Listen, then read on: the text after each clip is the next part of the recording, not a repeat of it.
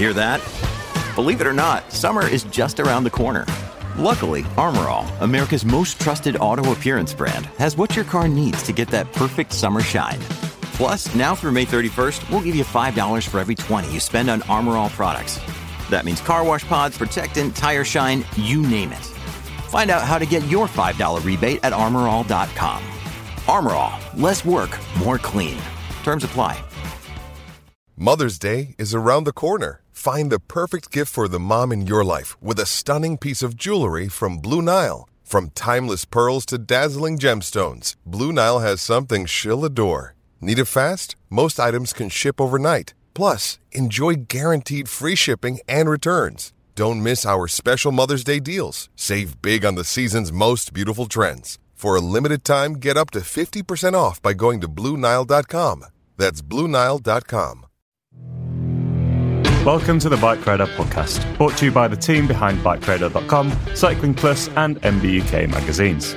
If you enjoy this episode, please subscribe. And if you can do so, leave us a rating on your podcast provider of choice. It really helps us reach other cyclists like you.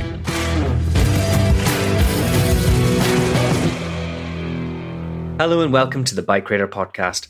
I'm Jack Luke and today I'm joined by good friend and colleague Simon von Bromley. And today we're going to be discussing three of the latest road bikes to hit the market. The Cervélo Soloist, the new Canyon Ultimate, and the 2023 Trek de Mare. We're also going to bring you a little brief tasty snippet on two new smart trainers from notably Zwift and Wahoo. Simon, first things first, how are you doing today? Not bad, thanks, Jack. I'm kind of stuck at home. I haven't been in the office this week because I got a little bit of a cold off my wee lads. So a bit sad this week. And it's been annoying because I think this is probably one of the last weeks of sunshine we're going to get. So, and I've got a nice Scott foil sitting downstairs that I've been desperate to get out on, and it just hasn't happened. So it's a bit sad. Well, to be honest, I've been glad not to see you in the office because you could have given me a cold and ruined my last week of sunshiny riding. How are you though, Jack? What have you been up to? Well, I'm just back from an extended cycle touring holiday and right back to the coalface of content. I haven't been doing a great deal of riding, if I'm honest. I actually had a bit of a sore bum. I had a bit of a sore bum after my long tour, which is very rare. You need to check out the best road bike saddles buyer's guide on multidiscipline website bikeradar.com. Well, not to give too much information, but I think I need to read the guide on how to prevent and treat saddle sores. But I'll leave it at that. Anyway, diving straight in, let's discuss the new Cervélo Soloist, which has returned after quite a long hiatus from the Cervélo lineup. The Soloist was we'll dare say, legendary. Nah, we won't say legendary. We'll say very big name in the early days of the brand, and has been relaunched as a sort of do-it-all, aero-ish road race bike, in the brand's words, for everyone. Simon, what do we need to know about the new Cervélo Soloist? Yeah, that's right. So yeah, as you say, it kind of resurrects a name that was the Soloist was the name of Cervélo's first aero road bike in the kind of early 2000s, and it was an aluminium road bike with kind of teardrop shaped tubes, kind of what you would expect from that very early days before the kind of era of, integrated handlebars and that sort of thing. It was ridden by Team CSC. They won quite a lot of races on it. It was generally well regarded. But this bike is not the kind of full aero rig, that the kind of new S5 or the most recent edition of the S5 is. This is more of a kind of in-between e-bike, and it sits in between the S5 and the R5. Now, the R5 is Cervélo's lightweight bike, and Cervélo says this bike is a little bit more aero than the R5, but a little bit lighter than the S5, if that makes sense. So it kind of sits in the middle. Perfect sense. And as you say, comes in at a slightly lower price point, although obviously, Cervélo is a pretty premium brand, and, with inflation being what it is at the moment, it's certainly not a cheap bike, but, where do you get a cheap bike these days? I'm not sure. eBay, I suspect, is the answer to that question. Well, you will know as well as me, if you've ever looked for a bike on eBay, there's no cheap bikes on eBay either. Well, yeah, you just have to be an eBay hacker like me then. Anyway, yes, the new Soloist, we've reviewed the top-end model, which comes in at around $6,800. Don't have UK pricing to hand, and that's an Ultegra Di2 build with some tasty wheels from the house brand of Cervélo and the wider Pond Group, Reserve. It's been well reviewed by Warren Roster, our senior road tech editor, and you can read that review on Bike Radar. Simon, kind of looking at the Soloist, being described as a race bike for everyone, and considering the brand's lineup as a whole, would the Soloist be the bike for you, or are you more of a sort of S5 kind of guy? I mean, I think with an unlimited budget, yeah, I probably would pick the S5. But obviously, granted, we live in an area with, not many mountains. And so the kind of weight factor isn't a big deal for me. I think, what's nice about the Soloist is the fact that it kind of has a completely non-integrated front end. That does tickle my pickle quite a lot because, me, I like a kind of customized front end. And so you'd be able to, it takes a normal kind of 1 1/8 inch stem, a normal 31.8 mil handlebar. The kind of cables are kind of cleanly integrated through the upper headset bearing, but they don't go through the handlebar or through the stem. So you should be able to swap things quite easily. It's nice that they've kind of added a threaded version of their BB Right. So it's kind of BB Right T47. It's kind of a mix of their, press fit BB Right and as I kind of said, T47. So you get the threads of a T47 bottom bracket, or the oversized threads of a T47 bottom bracket, and then, kind of the bearing placement of the Cervélo BB Right. They say that, brings all the benefits. Presumably it adds a little bit of weight because obviously you've got a bond in the metal threads, but for home servicing, that's probably not a bad thing. I think, Warren praised it for its really good handling. It kind of mirrors the R5 in terms of its handling. I've ridden the R5, it's a very nice handling bike. Obviously, it's a kind of like slightly more relaxed than the S5, more of a grand tour, bike for going up hills, down hills, big days in the saddles, that sort of thing. So there's probably, on the kind of more neutral side of racy, which is, perhaps not a bad thing because not everyone wants a super fast reactive bike. Absolutely. Just finally on the Cervélo Soloist, one thing you will maybe notice if you look through our news story on the site is that the photos supplied by the brand included quite a lot of images with a frame pump jammed into that front triangle. Now, I'm into that, I'm not going to lie. Frame pump on a carbon frame, pretty cool, and definitely pushes home its sort of home racer credentials and maybe a bit of a sledgehammer way, but I like it. Yeah, I think it's cool. And yeah, one thing that Cervélo's doing nice on kind of top of those things is adding lots of tire clearance to their bikes. And so this one has clearance for up to 34mm tires, which I think is really nice just because just increases the versatility of your bike. And, you might not always need 34mm tires, but if you ever want to do a kind of, take on a few farm tracks or a few little gravel roads or go do the Paris-Roubaix Sportif one year or something, it just means you don't need a whole kind of different bike for doing those things. You can just swap out your tires. Bob's your uncle. Lovely. Moving on from the Soloist, let's go on to the new Canyon Ultimate, which, let's be honest, looking at it on the surface, you could be forgiving for not realizing it's necessarily the new Canyon Ultimate. The bike is, there are some significant updates. I'm slightly overplaying the similarities, but visually, there's not a great deal to differentiate the new Canyon Ultimate from the old one. Simon, what's the kind of key features and updates of that new bike? Yeah, I mean, I kind of agree with you in the sense that at a glance, it's a very similar bike to the previous model. But, if you look a bit closer, obviously, yes, there have been some significant changes. I think the major thing is that it's adopted the handlebar setup from the Air Road, which sees a kind of quill stem integrated handlebar type thing, which allows kind of seamless stack height adjustment without needing to kind of cut down a steerer. And it also enables you to widen or narrow the handlebar widths by kind of 2 centimeters from either side of the central width. So, it kind of brings a lot of adjustability. It also obviously completely integrates the cables for a kind of cleaner and more aerodynamic front end.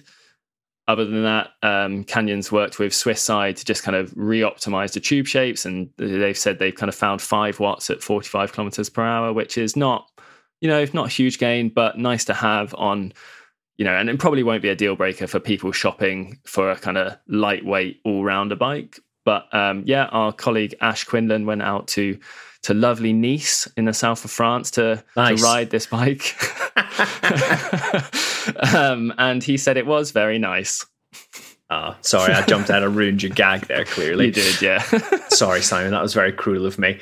Yes, the new Ultimate range, kind of similar Canyon value we've come to expect. The Ultimate starts out at just under £2,700 and rises all the way up to, my goodness, £10,900 if you're feeling particularly rich. I mean, that's definitely not the most expensive top-end bike these days. Nonetheless, still a lot of money. I mean, £2,700, that'll be for the carbon model. Do you think it's likely Canyon's going to follow suit with a similarly aggressively priced alloy Ultimate as they've done in the past? I'm thinking of the Endurance, aren't I? Not the Ultimate. Yeah, they haven't done an alloy Ultimate. No, they haven't done one for a while. Yeah, I suspect probably not. eBay Motors is here for the ride. With over 122 million parts, you can make sure your number one ride or die stays running smoothly. Brake kits, LED headlights, bumpers, whatever your baby needs, eBay Motors has it. And with eBay Guaranteed Fit, it's guaranteed to fit your ride the first time, every time. Plus, at these prices, you're burning rubber, not cash. Keep your ride or die alive at ebaymotors.com. Eligible items only, exclusions apply. I guess, yeah, it might be nice to see, but as you say, they haven't done an Ultimate AL in a while, and I wonder if a lot of people who would have previously bought that bike have now shifted to buying, like the kind of gravel bike or, as you say, the endurance road bike. I just don't know if there's kind of space for as good a bike those were for a kind of a cheap aluminium road bike, when I think a lot of people would have shifted to buying a gravel bike or, yeah, as you say, the Endurace AL. But yeah, like £2,700 for a model with Shimano 105 and DT Swiss wheels. You get nice GP 5000 clinchers. I believe you also get a kind of carbon integrated handlebar at that price point, a carbon seat post, carbon frame, hydraulic disc brakes. That looks like a pretty good value model, even if £2,500 perhaps would have got you a bit more in the past. But in terms of compared to other bikes that have recently launched, that does look like a good value model. I have to say this is only really relevant to the cycling industry, people listening to this podcast, but when considering value and sort of comparing bikes to previous years, I realize this is world's smallest violin stuff. It's really hard to sort of think, like recalibrating what presents good value or what necessarily just comparing price points year on year is so difficult at the moment, where like each consecutive bike launch, everything is creeping up just that small amount as inflation increases, the small amount almost day to day, really.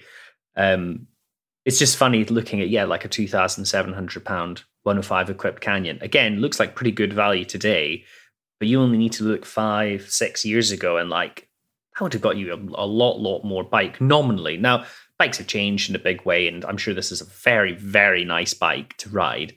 And also, like the group sets that sit below 105 are giving you the kind of performance. There's all this sort of stuff to consider, but just considering the price, it's hard for us cycling reviewers, us bike reviewers.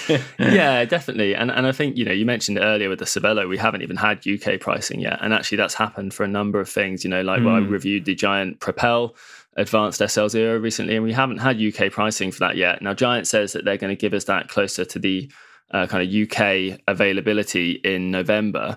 And simply, I mentioned that Scott foil I have downstairs. I've got a Euro price for that, but I also don't have a kind of UK price for that. And I do wonder if, and this is pure speculation, but I'm sure the listeners will love a bit of that. I do wonder if brands are just kind of hedging their bets on, seeing what inflation is like, because at the moment, if it's 10% now, it potentially, depending on what happens in the world, it could be 12, 13, 14, 15% in 3 or 4 months' time, and then all of a sudden that's hitting profit margins. And I'm sure this is, very kind of worrying times for bike brands as well as consumers.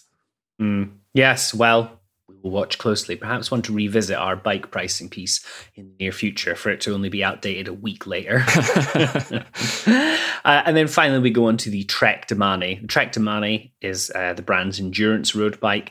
It was kind of famed when it first launched for its ISOSpeed decoupler, which at the kind of first iteration saw the seat tube and the top tube pivot around each other on a bearing built into the cluster around the junction between those two tubes. A very, very effective system, which has seen refinement over the years. It was adjustable for a time on the previous generation. It was also on the front end of the bike for the previous generation. That allowed the fork steerer to sort of flex a little bit more.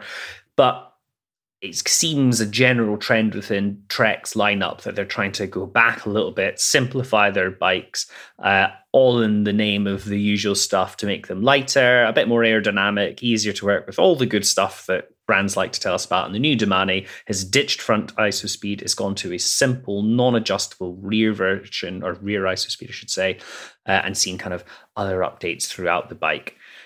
Simon, any key thoughts on this bike?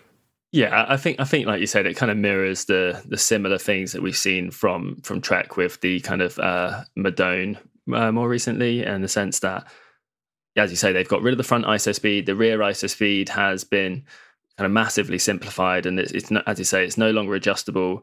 They've just kind of fixed it at the I think it was the most adjustable, the most comfortable point of the previous version, and that's just what you get now. Trek says that the adjustable version actually used to penalize smaller riders because they were lighter, they didn't get the same comfort out of the adjustable version. Whereas now, leaving it in this way, in the new ISO speed, basically kind of equalizes the comfort across the size range, which should make it a kind of better experience for more riders. So that would be nice. But yeah, generally, I think these kind of updates have come as a result of rider feedback, which said that they really like the bikes. Same with the Madone, but they want it to be lighter. Weight, as we know, always a key concern for the pros, and I think it's a key concern for consumers as well, as people keep telling us, and that's absolutely fine. So yeah, this drops a little bit of weight, but Trek says retains a kind of similar character to the old bike. Another thing worth noting is that the actual interpretation of ISO speed is slightly different, in that now it's not tubes which are decoupled. It's actually the seat post itself is allowed to flex freely within the seat tube, and that kind of sits inside a pivoting system. There's good exploded diagrams in the article if you want to take a deep dive onto that. But kind of moving that separation away from the frame and just focusing on the seat post has also allowed the brand to drop weight. But also visually, I think it looks a little bit nicer. The sort of the join between the seat stays, the seat tube, and the top tube is a bit more organic looking and less sort of industrial. I didn't hate the way the old Domane looked, but I just think looking at this one, it's a pretty nice looking bike. Another thing that's always to be applauded with the Domane, and this has long been the case, but this new bike is compatible with mudguards, rear pannier racks, as many bottles as you could ever want, and absolutely tons of tire clearance. We're never going to get mad about a versatile bike, are we, Simon? No, definitely not. Although Trek is kind of keen to stress that this isn't a gravel bike. You've said all of those things. People might be thinking the kind of new Domane is suddenly a kind of adventure gravel bike, but no, the checkpoint is still for that. As you say, bags of tire clearance up to kind of 38 millimeters without mudguards, or 35 millimeters with mudguards. Like that's pretty good. Like that's great, isn't it? If you're going to use this as a year-round bike, fitting mudguards for the winter and some big chunky tires like that, this is going to be a great bike if you're a kind of year-round mile muncher. And are you a year-round mile muncher, Simon? Definitely not. You know what? You know me. I'll be shutting myself in a dark room testing smart trainers all winter. That's because we make you, not because you want to. Well, anyway, that's it for the kind of new bike roundup today. As always, all that juicy info on these new bikes is on bikeradar.com, but we're going to jump onto smart trainers, funnily enough. And the biggest news in recent weeks was the release of the Zwift Hub. Zwift, of course, being the world's sort of biggest indoor training platform, and this is the brand's first entry into the hardware market. Simon, you've got your little grubby sausages on that new trainer. Tell us everything we need to know about it. So the Zwift Hub is it's pitched as an entry-level direct drive smart trainer, and it's kind of priced at the right bottom end of where you would start getting direct drive smart trainers. And I'd like, just for those who don't know, obviously a direct drive smart trainer is one where you remove the rear wheel of your bike and attach your bike directly to a cassette which sits on a flywheel, and then your pedaling drives that flywheel, and then kind of in tandem with an electronic motor, the kind of whole system works. Now, that's different to a wheel-on trainer where you would clamp your bike in a frame and your rear wheel of your bike would sit on a roller, and obviously, you would drive the rear wheel of your bike, which would then spin the roller and obviously add resistance there. Direct drive trainers have advantages because they can use a much bigger flywheel, which can generate much more inertia in the system and give a much more kind of realistic and quieter ride experience. So it's kind of a key step up. Now, the kind of USP of the Zwift trainer or the Zwift hub is that price point. It comes in at £449 or 499 euros or dollars, but it includes a cassette, your choice of cassette, which is pretty good at that price point. Good at that price point, because if you didn't have a spare cassette for whatever bike you have to go out and buy another one. Potentially you might need to buy tools to fit that as well. It's it's potentially a kind of added expense. But the Zwift hub's specs are more comparable to trainers that cost in the kind of region of £600. So it is priced very, very aggressively. Now, of course, the proof will be in the pudding, and does it live up to those £600 trainers in terms of ride feel, noise, power accuracy? I'm testing all of those things right now, and you will find out on bikeradar.com very soon. But if it can, then it's going to be a really good option at a fantastic price point. And I like to read widely, and DC Rainmaker is a very well-known name in this space, and he kind of opined that this could almost be a bit of a loss leader for Zwift, which I thought was a very interesting take. And now, obviously, for those who aren't aware, a loss leader is kind of something where you sell it below the kind of profit-making price point simply to kind of get people in the door, and then set up on Zwift and subscribed. Right? Obviously, supermarkets do it with alcohol and carrots. Yes, exactly, and other things. But that's a kind of really interesting one, because we've seen the smart trainer market get more competitive in recent years. There've been a lot of new entrants to the market, and prices have kind of come down for direct drive smart trainers. But I think coming from such a big name in the market, and promising the specs that it does, the other trainers I've tested in this price point have always had some sort of compromises, whether it be in terms of ride feel, noise, power accuracy. You haven't tended to get everything. So if this one can live up to its promises, it would be really difficult for the vast majority of users to sort of say why you would buy one of the more expensive smart trainers.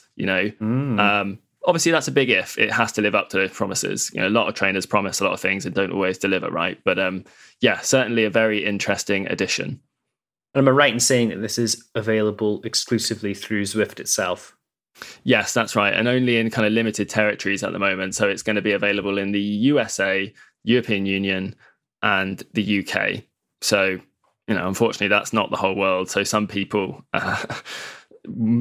will probably miss out on this initially. I'm sure if it's successful, Zwift will look to roll it out elsewhere. But I think it's in terms of a kind of logistically, it's a really big box. Shipping smart trainers around the world is probably incredibly expensive. And I imagine they kind of, they're looking to focus on their kind of key markets in the kind of first instance.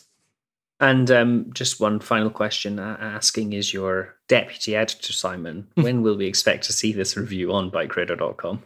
Early October. So it's going to be available. It's going to be available from the 3rd of October, and so we'll be aiming to publish our review around then. Nice. Sticking with smart trainers, we've got the release of the Wahoo Kicker, and I've got to go to my notes quickly because I've completely forgot which version it is. V6. The 6th version of the Wahoo Kicker, which incidentally is about 10 years on since the initial release of the Wahoo Kicker. Visually, not a lot has changed in that time. It's kind of very much cemented itself as a platform, which is well respected, performs very, very well in the smart trainer space. What's changed from V5 to V6, Simon? So, as you say, like the visually, not a lot has changed. And actually it uses essentially an identical form factor to the V5 smart trainer, which I reviewed a couple of years ago. The major addition is the new 2.4 gigahertz Wi-Fi connection. Now, Wahoo says that this offers significantly greater data transfer speed and stability compared to kind of Bluetooth or ANT+. I've never really had a problem with Bluetooth or ANT+, but I'm not a serious kind of esports racer. And I have had issues with ANT+ in the past. It can get kind of confused with various Wi-Fi networks. Bluetooth I've generally found to be very reliable, but perhaps there are certain devices that don't work as well. So I think, the Wahoo Kicker is aimed at the very top end of the kind of smart trainer market. And actually, this generation has had a kind of 10% price increase, in line with what we were talking about earlier with inflation. But it doesn't help make it any more kind of competitive in the marketplace. But I suspect that this is still kind of aimed at those high end users, and like with bikes, the kind of the gains get a bit more incremental as you move further up the price scale. If you are a serious racer, the Kicker is still compatible with the kind of direct connect dongle, which allows you to have an Ethernet connection, which obviously, as any kind of serious gamer will know, is even more secure and faster than Wi-Fi. We could have a Wahoo Kicker LAN party, Simon. Oh God, I'm dreaming of it, Jack. You're joking, but just call me. I'm ready. So it's kind of yeah. I wonder how many serious racers will use Wi-Fi rather than an Ethernet. But I suppose Wahoo when I put that question to him, Wahoo said that they expect the majority of users will just use Wi-Fi and it'll be better and they'll be happy with it, and that an Ethernet connection is really a kind of 1%er type thing. So explain to me, like I'm an idiot, Simon, how does the Ethernet and Wi-Fi connection work? Does it connect to your home network and then goes to the cloud and then sort of sends your ride data back to your device, or does it become a sort of local device and communicate through your router to your device? So I think it's kind of both. It kind of works like a Wi-Fi printer, I suppose, in the sense that it becomes available on your local network. So you get that significantly improved kind of data transfer speed because, Wi-Fi just has a much greater bandwidth. But it can also communicate. Once it's on the network, it will automatically communicate with Wahoo servers for things like firmware updates. And Wahoo says that the fact that it now has this Wi-Fi connection will basically enable them to push much bigger firmware updates onto the trainer in the future, and that this is going to enable them to add, kind of more new features with, bigger files essentially. So they wouldn't, I kind of asked them, what that meant, what new features are we going to expect? Like they were kind of coy on that. They didn't quite want to tell me, but they did say there were some coming soon. At launch, they've added, for the V6 Kicker, they've added erg easy ramp, which is a kind of feature that, for anyone who's ever done a kind of erg mode workout where the trainer controls your power output and you just kind of focus on your cadence. If you have to stop for whatever reason, to answer a door to pick up a parcel, for example, when you come back to the trainer, you start your ride again. And if you're in the middle of a kind of interval, it will be like, okay, cool. So just jump straight back to that, zone 6 power or whatever. That can be really difficult. So instead of just asking you to do it instantly, it's now going to ramp up the power easily over around 10 seconds and just kind of allow you to kind of get back into that in a smoother way, because otherwise you're kind of, the trainer can suddenly clamp on the resistance. You might not be able to get on top of the cadence more quickly. And obviously when your cadence drops, because cadence is, power is, force times cadence, it will, if your cadence drops, it will clamp on the resistance even more to increase the force part. And it can just send you into that spiral where your cadence gets slower and slower, and it keeps ramping up the resistance to try and get you to maintain that power, and it can be a real nightmare. So this should be a nice quality of life feature. Wahoo have also implemented an odometer, which is is what it is. It's a mile counter for your trainer. Now, I'd have a kilometer counter personally, but up to you, Simon. Well, we live in the UK, so you'd have to have a mile counter. But I think Wahoo isn't expecting this to be a kind of game changer, but it helps you stay on top of cassette wear, chain wear. If you ever go to sell your kind of Kicker in the future to upgrade to something else, or whatever, it allows you, a bit like selling a second-hand car. You can say, well, this trainer has X many miles on the clock, and you can prove it, rather than just being like, oh, it's barely used, it's never crashed. Of course, you don't have to worry about cassette wear, Simon, because you clean your so fastidiously. You've never worn out a cassette. Well, that's a story for another podcast. But yeah, so at the moment, it's kind of, the V6 is an iteration of the V5 Kicker. Probably not a bad thing. Like I said, I reviewed the previous generation Kicker, thought it was great. Really, really good build quality, good power accuracy, great ride feel. has all the kind of mod cons that you want. It's just priced at that kind of upper end of the market. But if that's not a problem for you, it is one of the best options, and I expect that this will offer a similarly good performance. Lovely stuff. Well, as promised with the Zwift Hub, we are going to have a new review of the Wahoo Kicker V6 very soon on site. In the meantime, if you want to read news on any of these trainers, plus all the bikes we discussed, of course, all of that info is on bikeradar.com. If you do want to keep up to date with the latest news on bikeradar.com, why not subscribe to our newsletter? It's very good. It goes out twice a week. We've got a sign up on the homepage. If you scroll down a bit, you can find that there. And we're going to be doing a little bit more with the newsletter in the near future. If you do have any questions about anything we discussed today or any feedback on the podcast, send that to podcast@bikeradar.com. We do watch that news, that inbox. We always love to hear your feedback. Simon, thank you very much for coming on the podcast. Always a pleasure to talk to you and hear about your nerdy thoughts on all things bikes and trainers. Thanks very much, Jack. What does the rest of the week hold for you from a cycling perspective? If I can shake off this cold, then yeah, I would really like to get out on the Scott foil again and do a bit more riding on the Zwift Hub. But otherwise, I might just be staring out the window at the sunshine and feeling sad.